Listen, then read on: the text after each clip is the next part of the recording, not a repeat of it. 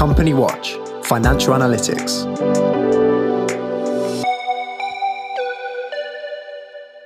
Hello and welcome to the Company Watch Coronavirus Podcast. I'm Jo Kettner, CEO of Company Watch, and I'm joined by Nick Hood, Financial and Commercial Risk Analyst. Welcome, Nick. Hi, Jo. We are recording today's episode at lunchtime on Friday, the 19th of March. And we've got a range of issues we're going to look at. The Monetary Policy Committee of the Bank of England met this week, and we've got minutes that were published yesterday. There's some new information on public borrowing figures that we'll have a look at. Finally, the white paper that I think we talked about a few weeks ago, saying it was imminent, has finally been published. And that's about restoring trust in audit and corporate governance, to give it its full title. I can see Nick raising an eyebrow there.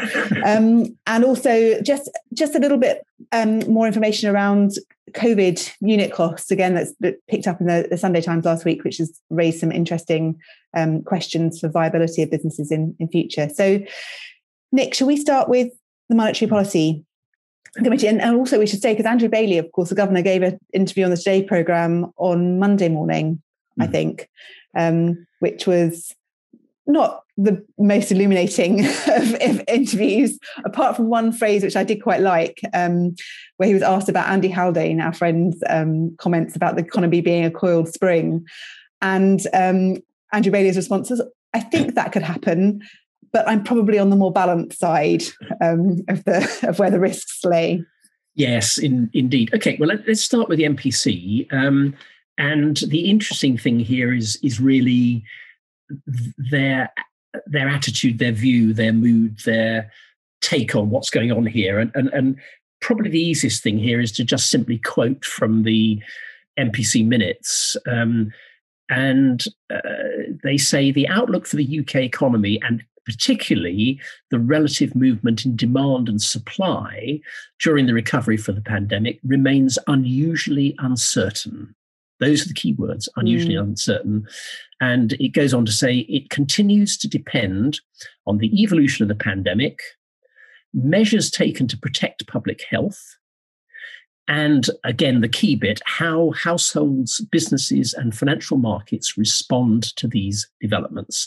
So it's sort of a further allusion to the rollout of the vaccine. And of course, this was all coming out about the same time as we got the Indian hiccup and the... That's right, and the delay in vaccinations. And the EEC, the EU's interesting reaction to the current situation. But of course, it also refers to this famous honeypot of accumulated savings, and all the debate about whether we're all going to rush out and spend it or whether we're not. So, I mean, I think effectively the MPC is saying we really don't know yet what's going on, and I think that's a very reasoned view and a sensible view, taken, I think, alongside Andrew Bailey's rather limp but neutral comments, which I think were good. I think I suppose the other thing, because looking at the way the press picked this up, there was a kind of split about, is it positive, is it negative? And I think, you're picking out that paragraph, I think really does show that Bank of England speak that is very cautious. And I think, again, looking at other parts of their minutes, they say that they acknowledge that actually near-term activity in the economy seems positive and possibly more positive than it was in February, but they're not very clear about how that really impacts their medium-term outlook. So I think they're saying, well, yes, there is some, but let's not get ahead of ourselves in terms of this really dramatically changing what we thought. And let's not forget as well that the OBR, of course, says that the Bank of England is the most optimistic of all the forecasts anyway. So that's interesting. Yeah. So if we segue seamlessly from that to the OBR numbers. This is the ONS numbers this morning about government borrowing. Yes. Now, we're in the territory of eye-watering and, frankly, increasingly meaningless numbers. But for what it's worth, the February 2021 borrowings were 19.1 billion, which is a mere 17.6 billion higher than February last year. Mm-hmm. In 11 months, public sector borrowings were 279 billion, which is up 228 billion. I mean, what does it all mean? It's eye-watering, isn't it? Yeah, it becomes meaningless. And total debt went up 333 billion to 2.131 trillion, which is 97.5% of GDP, which is the highest since records began in 1993. And probably for some way, probably frankly back to the Second World War. Yeah. But what I wanted to pick out of this was a little side note in the ONS release, which refers to the fact that their numbers do not include what the OBR is now predicting, which is that out of the 73 billion of coronavirus support loans, they now expect the write-offs to be £27.2 billion, which is 37% of the total. Wow. But if you take the view, as I do, that the vast majority of the write-offs will be for bounce-back loans. Where there was no underwriting, let's not There's forget. no underwriting, so it there really was something, wasn't there, for the coronavirus? Yes, there was. Main loans. Yes, there was. Mm-hmm. Now, the lending on bounce-back loans as at the 21st of February was 46 billion pounds. So if you're going to write off 27 billion of that, that's 60% of it. Yeah. Now, I want to extrapolate from that because it matters. 27.2 billion is all very well, and Dishy Rishi would tell us that what's another 27 billion because we've got decades to pay this back and interest rates will remain low, so don't worry about it. Okay, I get that. However, 27.2 billion, if it all was to come out of the bounce back loan scheme, it won't, but if it all was, if it was all at the maximum loan of 50 grand, that means that there would be 544,000 defaulting borrowers. Wow. If you apply the average loan figure under the bounce back loan scheme, that means there will be 900,000 defaulting borrowers, which ironically is the Federation for Small Businesses prediction of business failures that we were so rude about a month ago. And that's really going to be a problem. You might say, does it really matter? Because it's 18 months before these loans have to start being repaid. When will this thing, when will it crystallize, this problem will crystallize? But it is out there. Yeah. And when all the protections that are stopping businesses going bust, and we'll come on to that in a moment, run off in June and then beyond June, there will be, I predict, increasing numbers of company directors and their advisors sitting down and saying, hang on a minute, I've got no protection anymore. All the other liabilities like rent and PAYE and VAT are crystallizing. Should I continue? And it is quite interesting that my one of the partners at my friends at Opus said to me that they were finding it really difficult to focus directors of potentially insolvent companies that they've been introduced to get them to focus on what they should do. Because all the measures are still in place. Well, and there's no sanction. The one thing that company directors are frightened of is wrongful trading and ending up with personal liability. And that is off the table at the moment. So, as I say, and I think there's the other. I mean, you drew this other issue out as well, which is, of course, the banks have got to be the ones who are trying to collect this. Yeah, the banks money. have a year. The banks have a year to collect, and they cannot trigger the guarantee from the government unless they have made reasonable endeavours over the course of a year or less, and can demonstrate that the company can't repay or the borrower can't repay, and therefore the guarantee clicks in. And it is very much a matter of what do the banks do to collect these debts? And I have to tell you, the banking recovery scene departments, which I knew so well when I was an insolvency practitioner, do not remotely have the capacity to enforce either 500,000 or nearly 1 million defaulting debts. They simply don't. So that's another, sorry, there are so many of these as we talk. Watch this space. As these loans begin to get to their repayment point, sometime later this year or early next year, it's going to be very interesting to see what the banks do. And I think, again, that we're not saying that this would all crystallize in one go, but frankly, even if you had a 10, 20% crystallization over a period, that's still an enormous amount of work to be done for the insolvency practitioners and for banks and recovery departments and so on. So it is something that we need to be focused on and looking about. Now, that does lead us on to the insolvency figures, doesn't it, for February that were... Yes, it does. The corporate insolvency figures were out this week for February, and we've had all the insolvency numbers, but the corporate failures were down 9% in February over January, and they're 49% lower than they were a year ago. Oh. So the insolvency clear out of the zombies and the dead wood of the forest has stopped. I mean, we're talking about... Because it rose, didn't it? In December, we thought it was starting to rise, and we were saying, what does this mean? Is it a trend?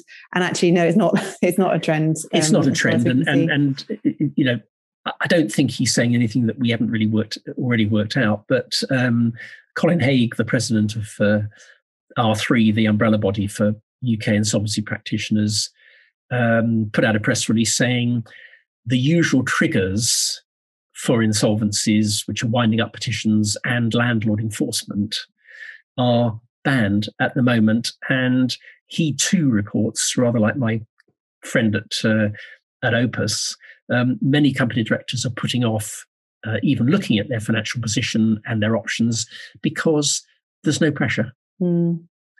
So that again is that's a problem. All that's going on here is that this build up of insolvent businesses is just being pushed out and out and out along the timeline, but it hasn't gone away. And we wondered whether we might see an uptick in March because of the rent quarter pressure, but actually, I don't know. I mean, let's see. It looks those figures are quite dramatic in terms of the downward trend. So we'll obviously pick that up when those numbers are available. Now, let's move on to the article that you picked up, interestingly, in the Times about COVID and the impact that's had on. Yes. Now this is Bank of England stats. It's not immediately obvious until you look carefully, but it does appear to be some research by the Bank of England. They say that the cost of making premises COVID secure added 7% to unit costs in 2020. It will add 5% in the first half of 2021 and will add 2% longer term. Wow. And those are huge numbers when you think about the sectors in the economy that operate on a low margin basis. And the grocery trade for a start. Yeah, absolutely. But, and of course it feeds into that debate about why, that maybe informs why a lot of companies are encouraging hybrid working and permanent working from home. And if you think about it, I mean, this awful thing somebody suggests, and I think it's mentioned in this article, that the fewer people who go back to an office, the less of this cost drag that is going on in businesses. I found those numbers quite startling. Yeah, I think they are, and I think again, it's for retail. Again, you just think, even when people can go back to the high streets, it's looking more and more uneconomic. But it's manufacturing too, Jo, and it's and it's logistics and distribution. These are all places that social care. Another sector with appalling profit margins, where these costs are never going away. You're never going to do away with COVID biosecurity because it may not be for COVID anymore, but it'll be that horse has bolted. Yeah, that's true, actually, isn't it? I think that those measures now, they would be expected. That's a kind of level. It's an entry level for these kind of places. Absolutely right. So that was really quite interesting. Where do we go from here, Jo? I think let's talk about the Restoring Trust in Audit and Corporate Governance white paper.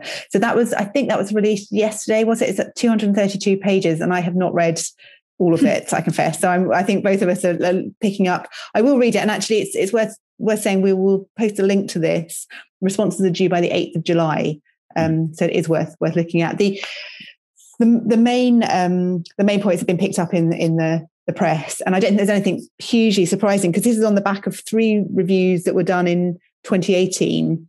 I think, and it's all kind of come together in this big white paper to try and say, what is the future, particularly Financial Reporting Council, which will be changed. I think they're suggesting this will be the Audit, Reporting and Governance Authority, which is going to have power over unlisted large companies as well as quoted companies, with a bit more teeth.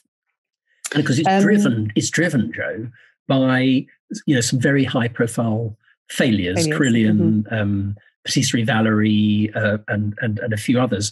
The other thing that I found a bit startling, I've had a week for being shocked by things, was a table in the report showing the percentage of audits that came up to required standard broken down by the leading audit firms.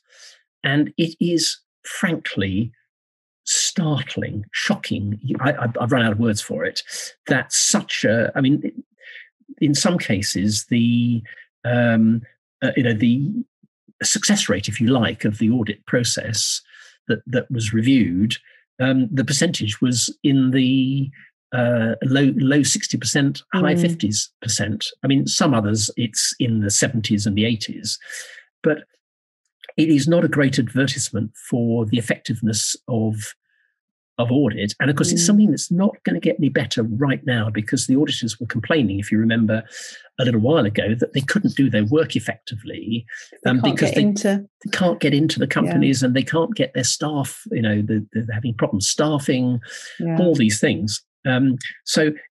But I mean, you're right. I mean, this has been a hot topic for a long time. That something needs to be done. The famous phrase, something needs to be done, and here we are.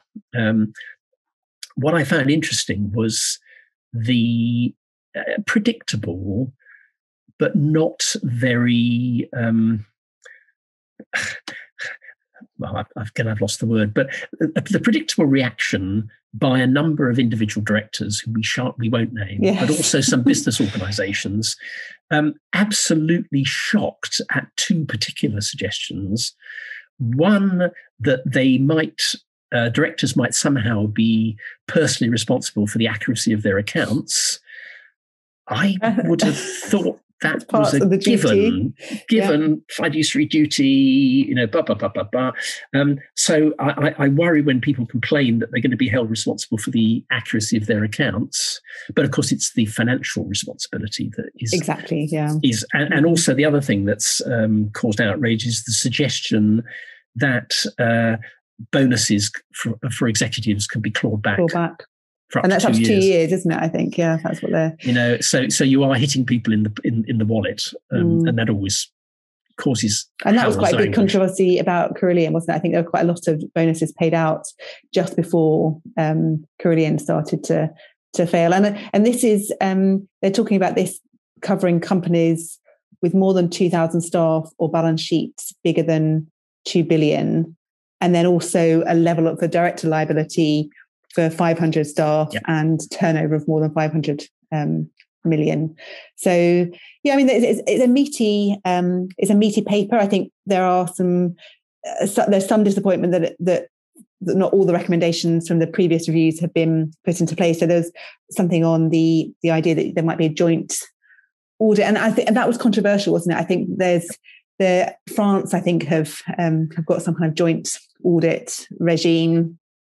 And I know you said from your experience of anything where you try and have 2 firms it doesn't working work together. It doesn't work. So you end up either with a senior and junior partner situation, which is what I think they're actually suggesting here. I know, and I just I would want to look very closely at the mechanics of something like that, but it seems to me that the junior auditor is by definition going to be at sufficient of a disadvantage that being effective could be a challenge. And I can tell you from the insolvency world that two firms doing a joint administration or liquidation is a recipe for complete disaster. Bickering, jealousies, sniping, point scoring. I don't think that sort of thing would happen in such an elegant world as auditing. But nonetheless, interesting idea, worth exploring, probably won't work. But I think that, and again, the conclusion, it seems to be that there will be more bureaucracy, as a result of this. And I think, it's always difficult, isn't it? Because you clearly there needs to be some change, but there's got to be a balance between more red tape and it being more difficult. And I think some of the criticisms about the proposed reforms about kind of stifling entrepreneurship and those kind of concerns. Yes, and loading a whole extra layer of bureaucracy on companies. Yeah. So it isn't. Something has to be done, but I'm not sure this is going to hit all the targets. Well, so we'll again follow this. I'm sure there'll be more written about it, and we will endeavour to get our reading. I think, Jo, I was tempted to say to you, let's post a link to the white paper, but maybe the more constructive thing to do would be to wait until the consultation period is over and the government publishes the result of the consultation, and then we will be a little bit closer to knowing what the final format of this is going to be. Maybe that's true. Although it's probably worth so people can see. If I'm guessing our listenership might have a few points to make. And again, I think we say this all the time with these consultations. You don't have to respond to every question that's being asked. You can cherry pick the things that are of interest. But it requires a bit of dedication. I think that will be. You need to set a bit of time aside to look at it. Time is running away from us fast, as it always is. So I think. On that note, I shall draw to a close. Thank you very much, Nick, as always, for being our guide. It's a pleasure as always. To the week, and let's hope. I kind of feel like I don't think we mentioned, but I think Nick, you said on the ONS monthly survey that was released, I think yesterday, there seems to be not much has changed, but there might be a few glimmers of hope, and perhaps we can just start to begin to see what the future might look like as we come into the 29th of March, being able to do a little bit more, 12th of April, hopefully some more retail opened. And as we start to see these business constraints being lifted, perhaps we can get a glimpse of what the rest of the year might bring. So thank you very much, Nick. Thanks everyone for listening. Until next time, goodbye.